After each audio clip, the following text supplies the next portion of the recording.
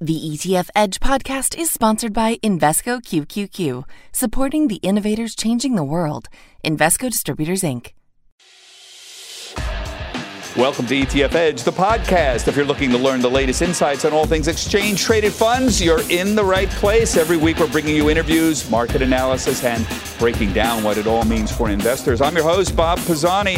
Today on the show, we'll discuss why real assets just might be the key to diversifying beyond technology. Interest rates are creeping back up. We'll get the pulse of the real estate business and other hard assets right now. Plus, we've seen a spate of new crypto ETF filings, including a new application by BlackRock. Why? Why now? Could this be the shot in the arm the crypto bulls have been waiting for? Here's my conversation with Dan Foley. He's the portfolio manager at CBRE Investment Management, along with Tom Lydon, vice chairman of VettaFi. So, Dan, you launched this new ETF a month ago in the midst of a tech frenzy. Yep. Not great timing, but you did it. You say inflation makes hard assets a great investment. Can you make the case why now? Why hard assets? Yeah, look, we think investors are coming to the asset class to have inflation protection. We're seeing large institutions globally enter this space. We think retail investors should be too. We think that the ETF market is lacking options in this space. And frankly, we just think there's a lot of opportunity here with secular changes in things like digital transformation, decarbonization, and then just frankly mispricing in the market. So the opportunity set offers a robust double-digit return potential, in our opinion. Does this track here? We're showing this now. This is brand new, so it's got a month of history. But does Sure. it? You back tested it. Does this track things? Does it track REITs? Does it track commodities? Is there anything? What are you following? Sure. So at CBRE Investment Management, we have a history that goes back in the REIT space back into the mid-1980s. We've been live with infrastructure strategies for over a decade. So we have quite a bit of history here. And of course, an investment management platform that is nearly $150 billion in scale operating within this real asset space. So we have a lot of history here, a lot of expertise and boots on the ground. We think this is important for investors. And we do think that over time, this has been one of the most attractively positioned segments of the real asset universe. And we think there are a number of opportunities that make that true in the go forward as well. So we've seen higher interest rates in the last week. It seems to be impacting real estate. REITs have had a rougher time this week. They're underperformers. We had Nassim Taleb on, the author of The Black Swan. He was on this morning on Squawk Box. He said, be careful about real estate, because it can be unstable due to the higher rates. Does it concern you? Or are you in a different kind of space than he's talking about, the generic real estate space? Yeah, look, one, I think valuations are very compelling. So I would take the other side of that and look at the opportunity on the other side, right? History has told us that when you get parts of the real assets universe, like real estate trading at 20% discounts, the go forward provides, 15 to 20% returns. That's a history lesson, but we think the elements are in place for a pretty strong total return going forward. And within the infrastructure space, you have a very different dynamic of very stable assets, right? You turn on the lights in the morning, you brush your teeth with the water, you get on an airplane or you ride the train like I did this morning. These assets have a very different stable cash flow profile.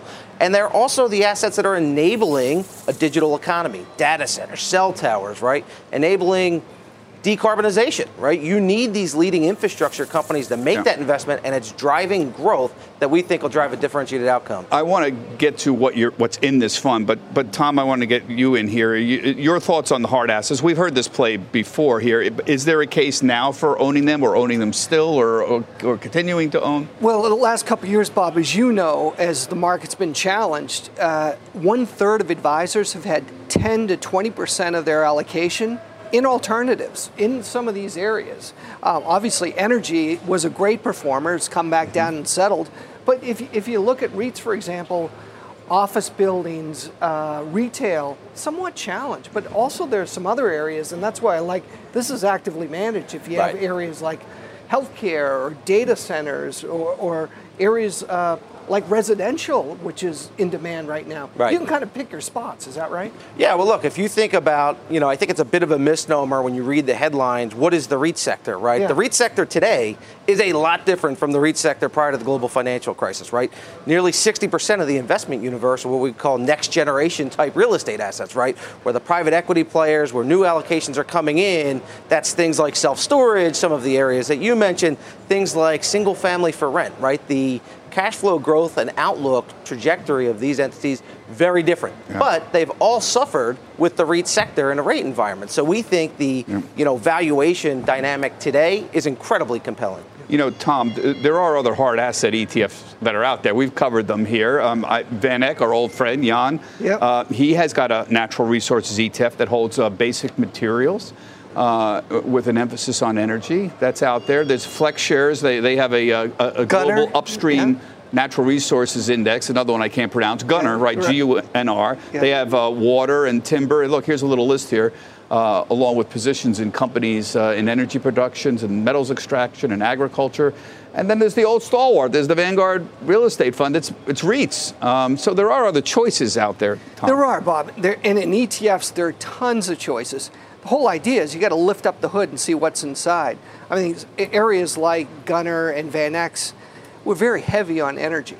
So they did really well in the last couple of years. Recently, that's come down a little bit. So that's important to see. But areas like agriculture, where you can kind of pick your spots, base metals, there are ETFs out there that represent all those areas. So you can be very, very selective. But the idea is if you're going to have an overarching hard asset, yet need to understand, is the manager have a fixed index, or is there going to be an active strategy, and they've got a history of being doing a good job as far as this is an active strategy. Right. But this is a differentiator, though. When you mentioned energy, commodities, essentially, that's what's not here, though. So I see infrastructure companies. Here, let's put up what we've got in some of this. I see infrastructure companies like Crown Castle, and those who don't know, they do cell phone towers and fiber optics. I see real estate companies here like Public Storage. We all know them. They do storage. Then we have utilities. There's NextEra, I see there. WC Energy is a utility company. Equinix, we had the CEO on this morning. That's huge in data centers. Sun Communities is also there. They do manufactured housing. That's right. I guess. What I don't see here is commodities. I don't see Freeport-McMoRan. I mean, it's a copper. They're produced as a hard asset. I don't see oil stocks.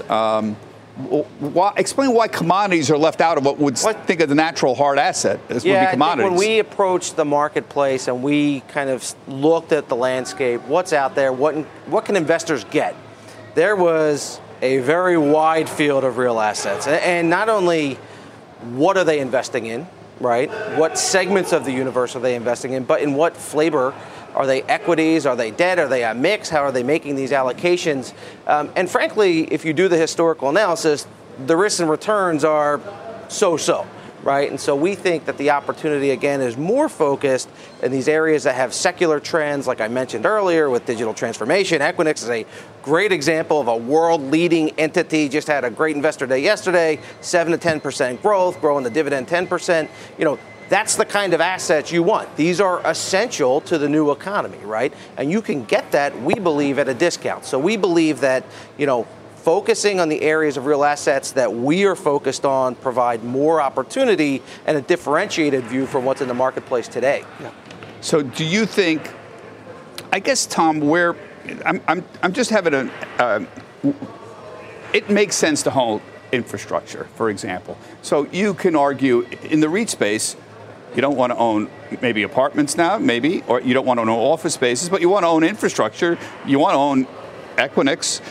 You want to own public storage. Yeah. You want to own warehousing. There's been sub-niches in the REIT industry that we've been playing with for 20 years. I mean, the industry knows this, right? And you can actually have tactical asset allocation within the REIT industry. Well, you're right. So you're mentioning tactical asset allocation. We're in surveying advisors, Bob, in the last couple of years, almost 2/3 of advisors have taken money off the table in the traditional 60-40. And what they're doing is looking for either stick it in cash, $6 trillion in money market funds these days, or they're buying alternative strategies. And in many cases, it's going towards active managers who've got a history of doing a good job in those areas, as opposed to individually buying indexes that happen to be thinly sliced. Well, you can make a case for base metals. There are great base metal ETFs that are out there, agriculture ETFs that are out there. However, you need to make the decision on that allocation. When things are tough, advisors love to turn to active managers, and we're seeing more of the flows going into those areas. They do, but it's more expensive. What are we charging for this? 65 basis points. Yeah, so that's not 10 basis points. Right. It's not. At the same time, if you're an advisor and all you're doing is indexing, during those tough times and you look on your bench for help and managers, those indexes aren't going to provide that. So what we're doing now is we're seeing, hey, we've gone through some of these tough times. What's going to get us out of those? What does it look like a year from now as we've had rising interest rates? Where can you get good cash flow? That's real money that's coming in. That's really important. And then most importantly, where can you diversify that if we happen to see an equity pullback or as rates are rising and bonds still aren't making any money, where can you go to actually have some stability? Interest rates, you mentioned interest rates. Let me ask you the 30,000-foot question. Interest rates are creeping up. Yeah. What, if any, impact is this going to have on the overall ETF market? Where do you see, we're not blowing out, but you see 1- and 2-year yields, they're trading towards the high end of their recent ranges. Right. People are a little concerned it might break out, and that could slow down the rally we've been seeing, the overall rally. It absolutely can, but a couple of things that we're seeing, you can see this by the flows. The average advisor today feels a year from now rates will be lower. So what they're doing is, although you're getting 5+% in money market funds or short-term treasuries, that's great. They don't think that's going to be available a year from now. So they're going longer duration. They're going into higher credit quality types of ETFs. They're using more active managers as well, with the idea that, I mean, it's tough to believe, but we're actually going to see appreciation in bonds once rates start going down. But that date of when rates will start declining keeps getting pushed out as inflation is still something that's not under control, right? Dan, CBRE is a long history. I was the real estate correspondent for CNBC 30 years ago, more than 30 years ago. Yes, I am that old. Thank you for asking. I used to cover this is Coldwell Banker, all those old companies that are out there. Is this your CBRE's first foray into ETFs? You've got a label here. I know you're partnering with Index IQ. Yeah, we've partnered with Index IQ and New York Life Investments, who's our distribution partner. This is our first active ETF. We did launch a passive ETF, Roof, last year. So that's dedicated specifically within the real estate space. So yes, relatively new, but we again think that there is an opportunity here because real assets in the ETF market are a pittance of where the capital is, right? Mostly still sitting in open-end mutual funds in the market. Again, as I noted, somewhat mixed return and risk profiles over time. So we think, one, you need to be active. There's an opportunity in the ETF market. And you need to be active because policy risks, thinking about just real estate. Yes, there are risks. How can you avoid those risks and go after the right opportunities globally? And how do you think about infrastructure assets, which do have a regulatory and policy dynamic that you have to understand, right? That's where you want institutional level expertise, and that's what we bring to the table. Yeah. I want to ask a completely different question for you, Tom, because he's our overall ETF maven here. We have seen a spate of new Bitcoin ETF offerings recently, including from BlackRock. Even though everybody knows the SEC and Gary Gensler is completely hostile to the idea, and everybody said, well, they're going to say no to a Bitcoin ETF, just like they said no to everybody else. But I'm wondering why now? What does BlackRock think they're going to get out of this effort? You can't get away from your favorite subject here, can you? People ask me about it, and I don't have an easy answer for it. I always think I'm missing something here. I think you're right. I think your sniffer you think usually I'm missing is something? No. I think you're onto something. I think your sniffer is always really pretty good, Bob. If BlackRock all of a sudden has filed for a Bitcoin ETF that's not futures based, it's spot Bitcoin, okay? And Gensler said, no way, that's not going to happen. But at the same time, they're bringing together some pretty good partners from a custody standpoint. They've got Bank of New York Mellon. They've got Coinbase. Right.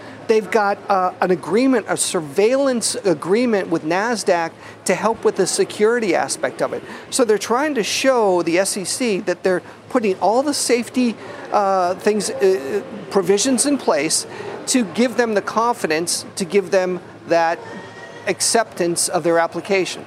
I think the big thing we know, as Gensler said, we're not going to do anything there unless we have the exchanges regulated, and Coinbase is not regulated. But that's my question. Do you think this is going to change their mind? I can't without the clear regulatory authority, and they're not getting a bill through Congress. So now he's just resorted to essentially suing everybody. He's trying to regulate essentially by filing complaints. Yeah.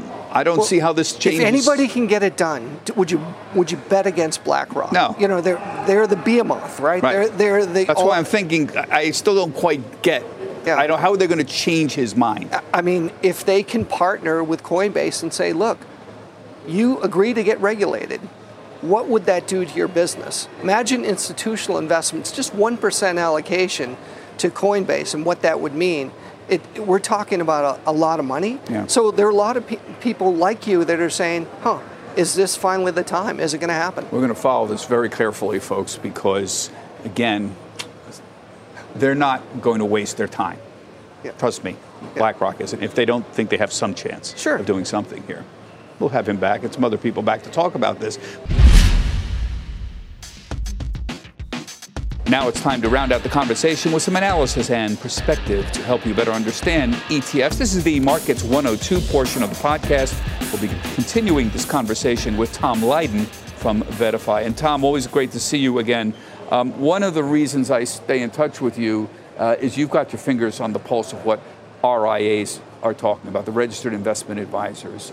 We all know there is an enormous move away from the old bulge bracket firms, the Morgan Stanleys and Merrill Lynches. Many of those guys have decided they want to strike out on their own and become RIAs, registered independent advisors.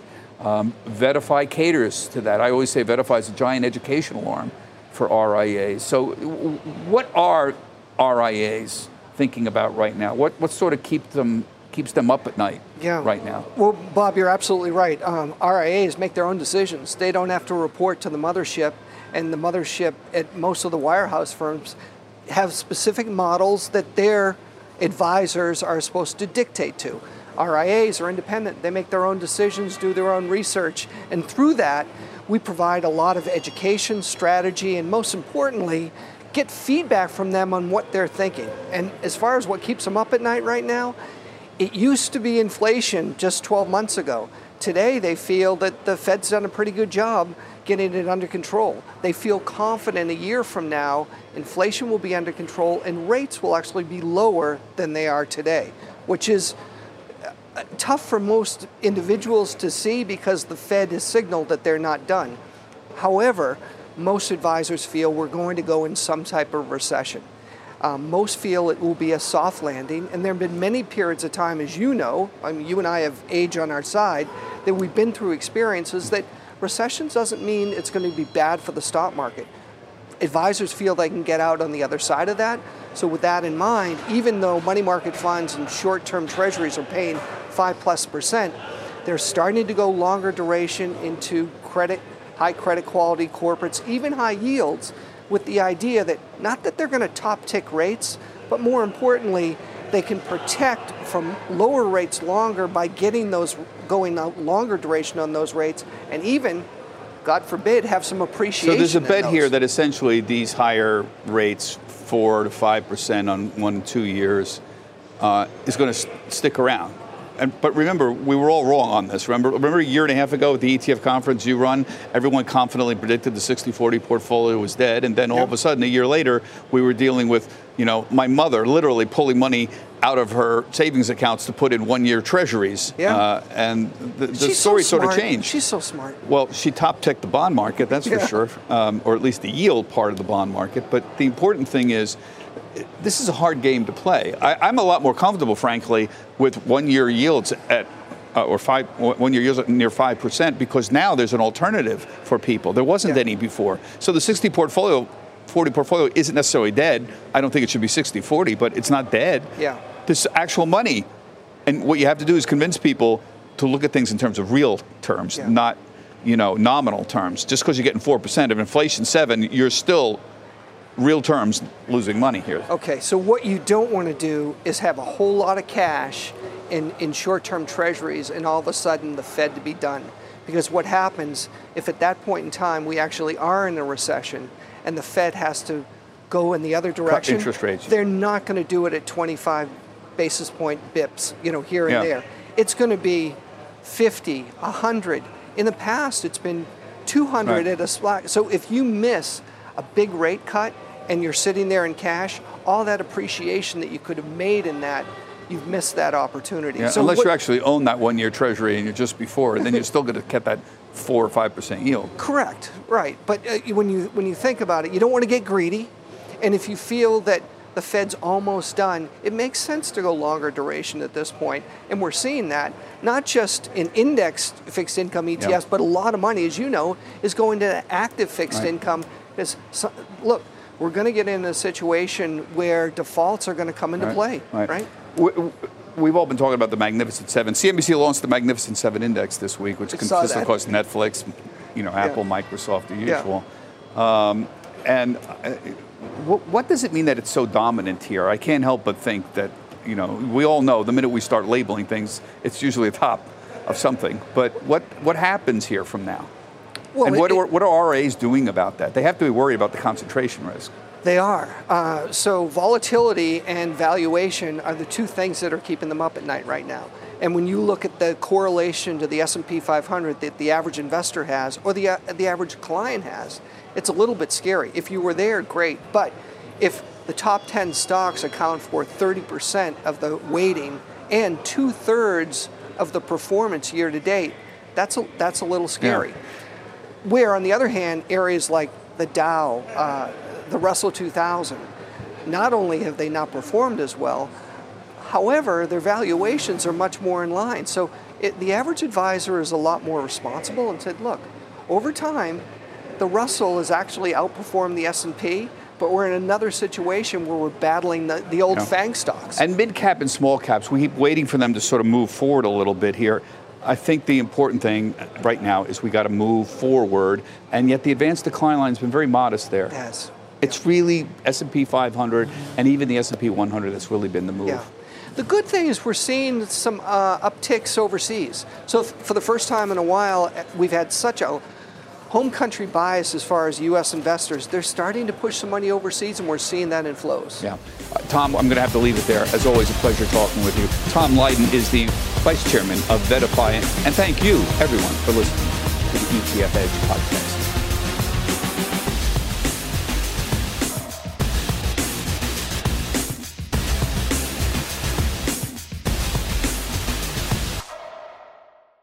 Invesco QQQ believes new innovations create new opportunities. Become an agent of innovation. Invesco QQQ. Invesco Distributors, Inc.